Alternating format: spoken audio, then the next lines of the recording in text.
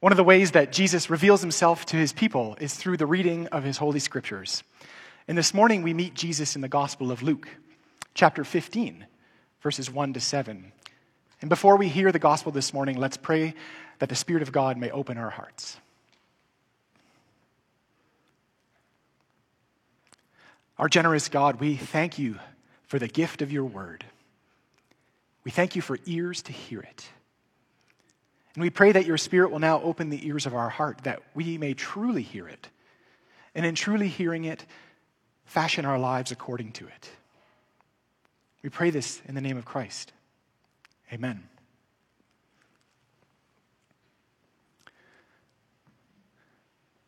The word of the Lord from Luke 15.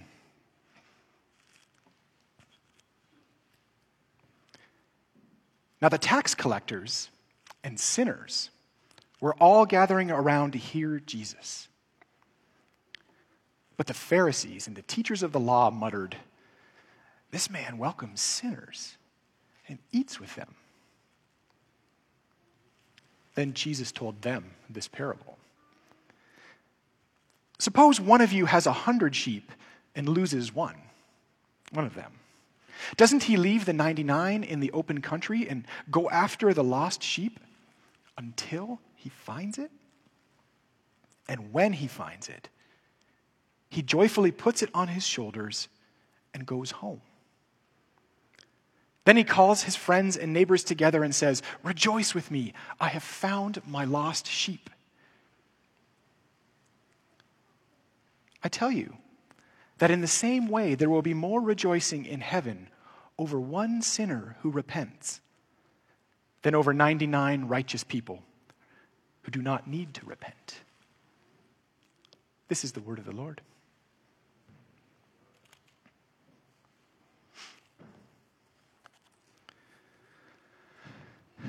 I have to confess that the thought of preaching a familiar tale like this one fills me with a mixture of excitement and a little dread, too.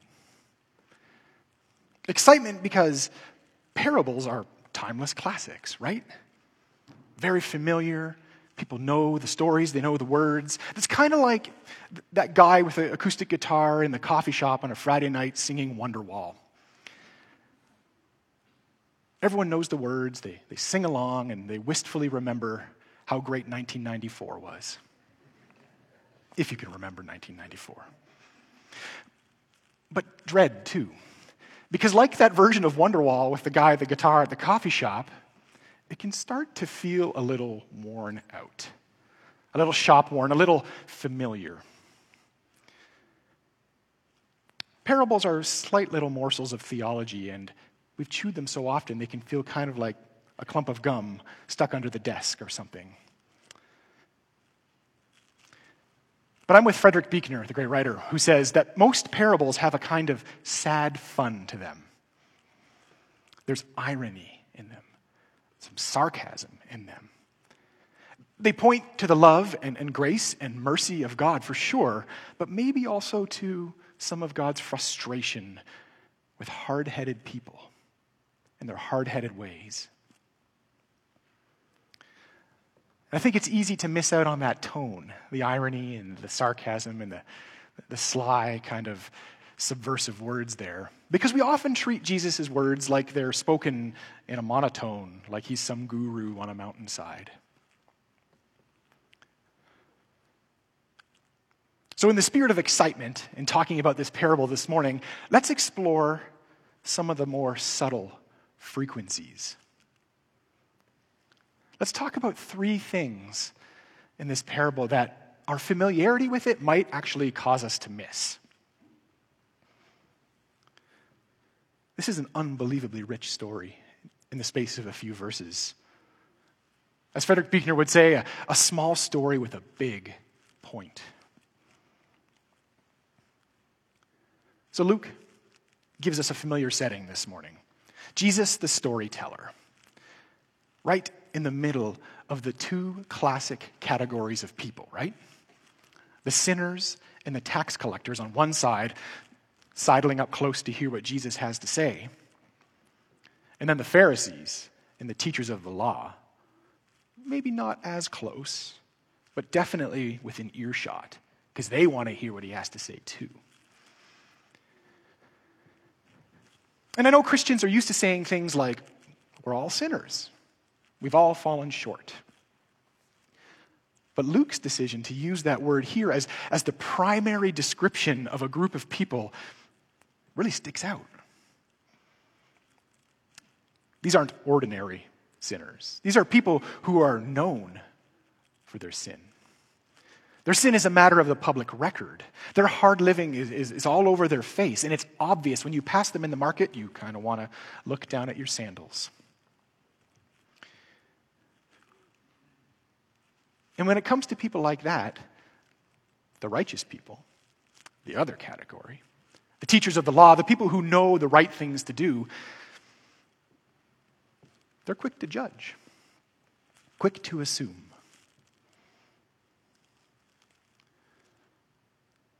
But despite all that hard living written on the face of the sinners, Jesus doesn't treat them with any condescension.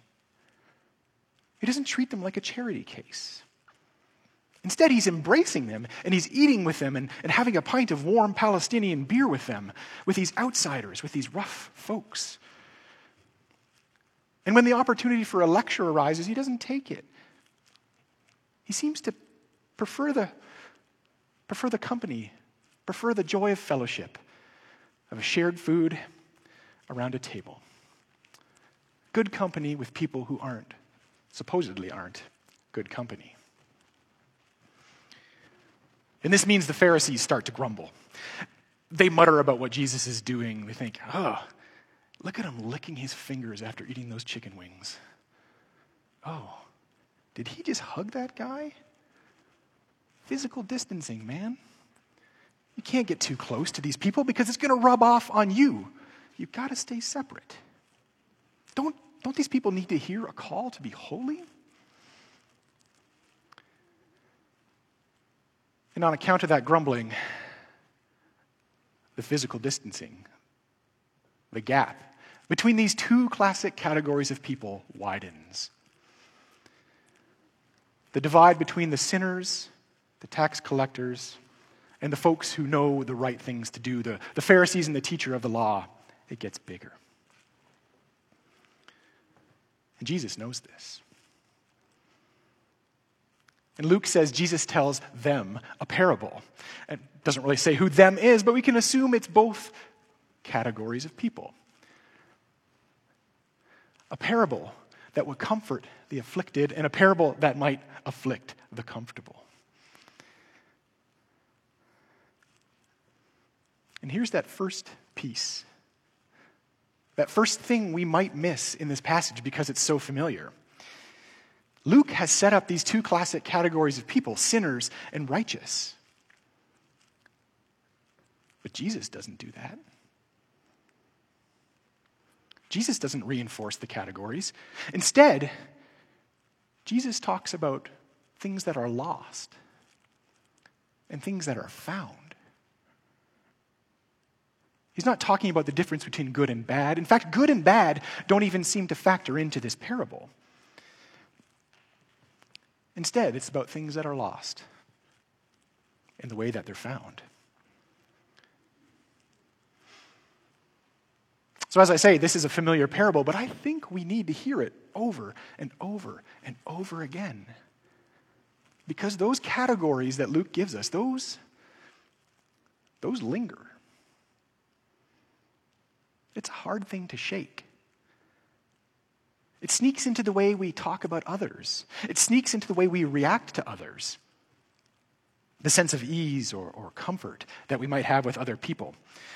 The kind of people who have hard living written over their faces. And I wonder if that's a struggle, that's especially a struggle for people like us, for church people.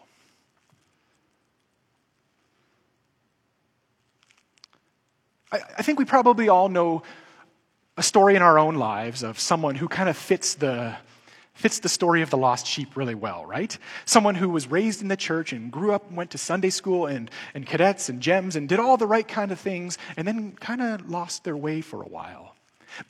But then one Sunday morning, some sunny Sunday morning, there they were in church.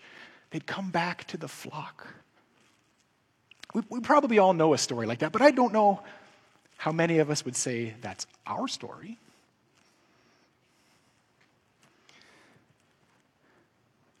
We're a self-assured, self-confident group of people. We're competent, and we're organized, and we own successful businesses, and we've been successfully educated and trained and given credentials. When we set out to do things, we do them well.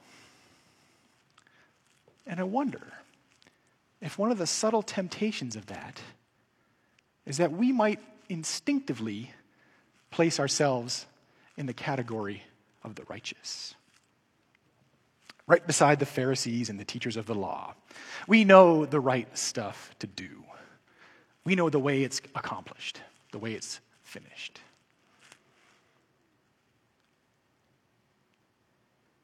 There's a lot to be said for being self-assured and confident. But there's also risks there, I think. And I think the risks can actually lead us away from the shepherd. Here's a story of what I'm getting at. I know of an urban church that's not too far from here that has a few homeless people that attend worship on Sunday morning, when people attend worship, in normal times. And most people drive into this church and they park their car in the parking lot, but the homeless people don't have much use for a parking lot. They walk. But they do need a place to stash their stuff. And so every morning at 10 a.m., there's a bunch of shopping carts out front of the church filled with all sorts of interesting things. Dirty old plastic bottles and cans and garbage bags filled with who knows what. And some of the more esteemed members of the congregation, they grumble about those shopping carts, cluttering up the front of the church on a nice Sunday morning. But here's the thing. Everyone comes to church with garbage bags full of stuff. A lot of it looks like garbage. A lot of us are lugging really heavy things, and we're looking for a place to drop it off. But when you're in the righteous crowd, or when you count yourself as a member of the righteous crowd, you don't have to dump it off in the parking lot before you come in. No one really asks. You can just come on in. Or here's another example, and this is a more fraught example, I know. But imagine being a gay kid in our denomination, a baptized member of the covenant, and to hear elders and ministers debate at great length and with great oratory precisely the way that you miss the mark. Hear them say, yeah, we love you and we want you part of our flock, but we require a few things of you first. It might make you wonder, when do they get that kind of scrutiny? When does anyone ever ask them about how they spend their money? Or how they welcome strangers? Or any of the other important things we find in the scriptures? It's very rare that someone parses out in public the way that they fall short. And just as a related aside, I wonder how these conversations would be different if we stipulated that if you want to talk about someone else's sin, you got to deal out one of yours first. And not like a minor one, like the time you cussed out the dog or something, like a serious one, like a good one. I mean a bad one. A good bad one, you know what I mean. How would that change things? Would it open up our hearts to each other in the solidarity of how hard it is to be a good sheep? How hard it is to stay with the flock?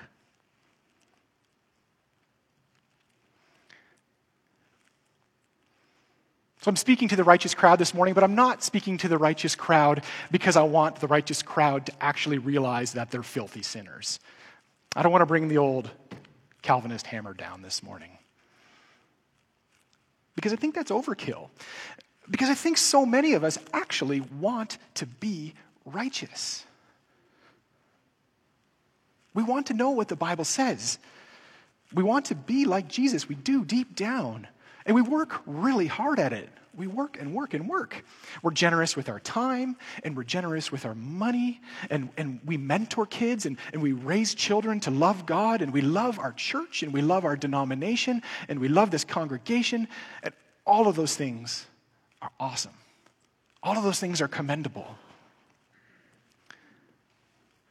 So instead, the question that's been turning over in my head all week is this. Can you work really hard at being a good Christian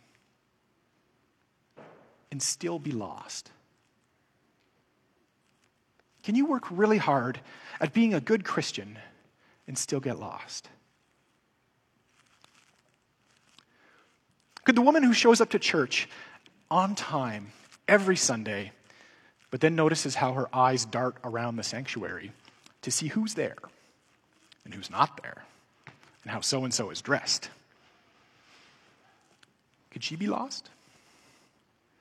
What about the man who knows the scriptures front to back, huge portions of it memorized, but always seems to use it as ammunition in an argument? Could he be lost? What about someone who loves the church so dearly that they want to shrink wrap it and keep it the same and never let it change? Could they be lost? Or what if someone who loves the church so much that they want to bring it to the 21st century? Let's forget where we've been and let's embark on this new day. Could they be lost? What about parents who want their children to succeed so dearly that they wrap their whole lives around hockey games and dance recitals? Could they be lost?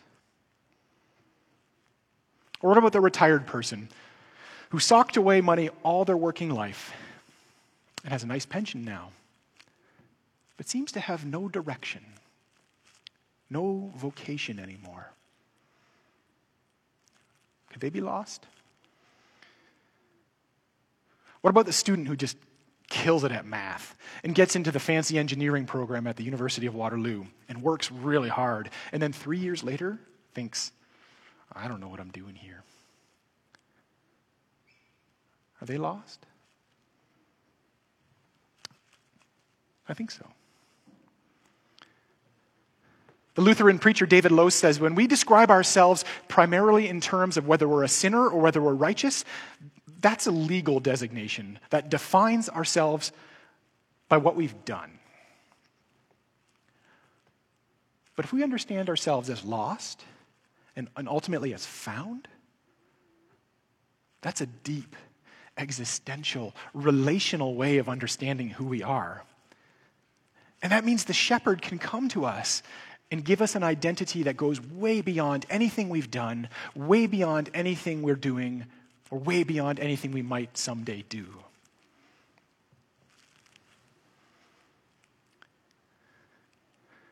And another one of those subtle, clever ironies in this parable says that. Here's that second thing that we might miss about this parable. At its close, we hear of a great party.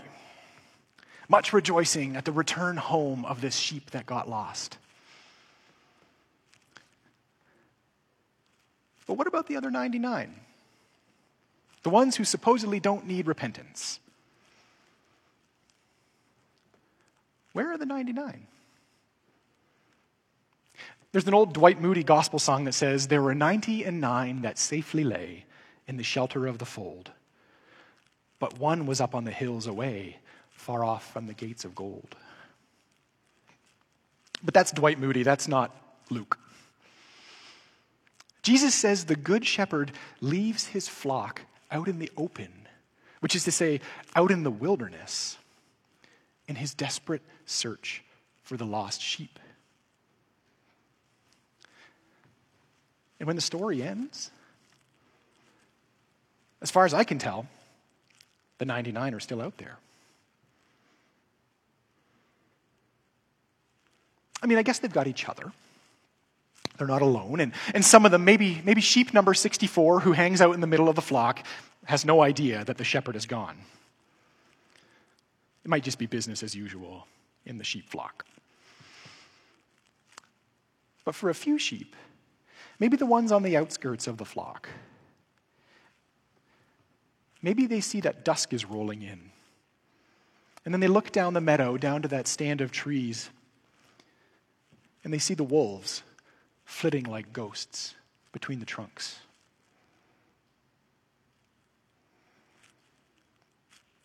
Jesus leaves us hanging on the fate of the 99. And the only thing I can think of to say is that they are in as desperate a need of a shepherd as that one little sheep that went away.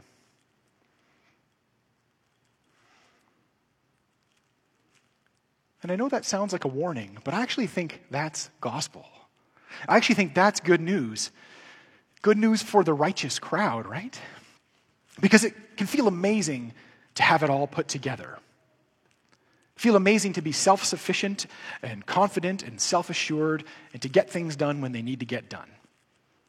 It feels great to work hard at this Christian life, to see growth and maturity and the emergence of genuine holy living. Life goes smoothly like that. But of course, life doesn't go smoothly all the time. And our dreams and our hopes get dashed. We feel lost and adrift, cut loose. And it's then that we're promised that the Good Shepherd is coming to find us. When all of our work fails and falls apart,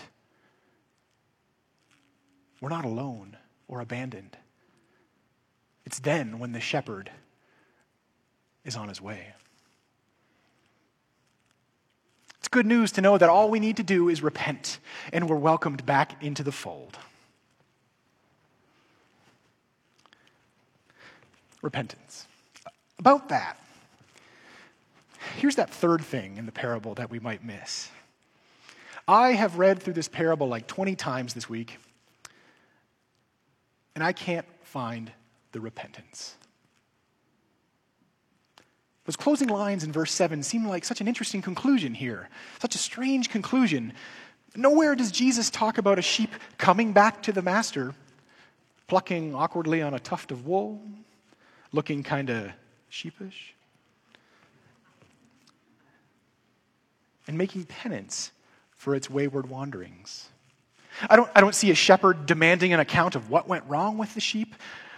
I don't see a shepherd saying 40 Hail Marys and you're good. I don't see a shepherd saying, are you sure you've got it sorted out now? The only thing I see is a shepherd making an example of a sheep that got lost. Which is to say, I see a shepherd holding up the sheep in the celebration and the joy of being found. Repentance is almost conspicuous by its absence here. As if the Christian life is not primarily about something we do. As if it's the shepherd who comes to us. As if it's the shepherd who calls to us. As if it's the shepherd who brings us home. This is grace all the way down. Grace, grace, grace. And it's so interesting how the righteous crowd can push back on that. As I was preparing this sermon, I read a bunch of other sermons online on the same passage, as I always do. And I stumbled across Nadia Bowles-Weber's sermon. Nadia is a pastor in Denver, and she's Lutheran, and like any Lutheran sermon, hers was full of grace. But then I read the comments. If you take anything away from this sermon, don't read the comments. The comments said things like, Nadia is wrong. We need to work out our salvation with fear and trembling. Nadia is wrong. We must repent and believe. Nadia is wrong. Jesus tells us that nothing unrighteous may see his Father, that we must eat of the true manna, which is his flesh, and drink his blood to have life in us. Those are the comments. And those comments are actually quotes from the actual Bible. And grace can definitely be made cheap. But the spirit in which they were said says so much. We want to qualify the grace that the shepherd has for us. We want to make sure the right standards are in place. And my working theory is that people who want to do that are convinced that they're already doing the right things. Otherwise, they wouldn't say it. And then we're back to making the gospel about something we do as opposed to who we are in Jesus. We're back to those two categories, the righteous and the sinners. I think the righteous crowd has so much to learn from that little lost lamb who lets the shepherd carry her home.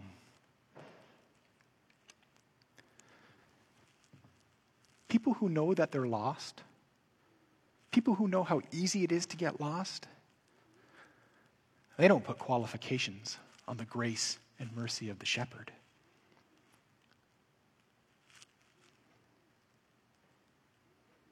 So maybe repentance for these sheep, according to this shepherd, maybe repentance looks more like this. A little lamb who knows that she's lost and bleats, help. Help. Or maybe it's not even that much. I don't know much about sheep, but people who do know about sheep tell me that when they're lost, they actually clam right up. Because they know if they bleat too loudly, that attracts predators. But they can listen. And maybe that's repentance. Knowing how easy it is to get lost. But knowing, too, that the shepherd comes calling. Knowing that you can listen for the call of the shepherd and that he will look until he finds you. My brothers and sisters, the gospel tells us this: we all, like sheep, have gone astray. But it also tells us this: if you are feeling lost, hang tight. The shepherd is on his way. May we listen for his call. He's not coming to drive us back into the fold, to take out his staff and jab us back into the pen.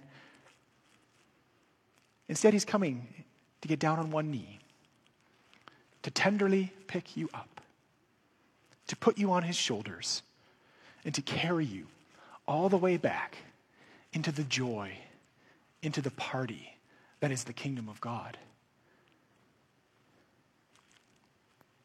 I think when the shepherd looks out over his flock, he sees a lot of lost sheep. I don't think he sees any lost causes. In the name of the Father, the Son, and the Holy Spirit, amen.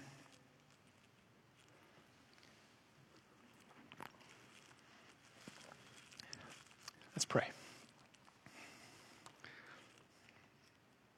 Our good shepherd, we confess to you that we make our faith in you more about the things that we do than what you have done for us. We can be a proud people. May we also remember how easy it is to get lost. May we also remember how easy it is for our neighbors to be lost.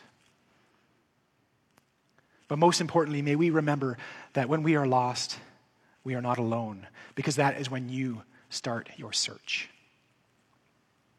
We praise you for being a God who does not abandon his lost creatures, but for being a God who seeks and chases them down and finds them and brings them home.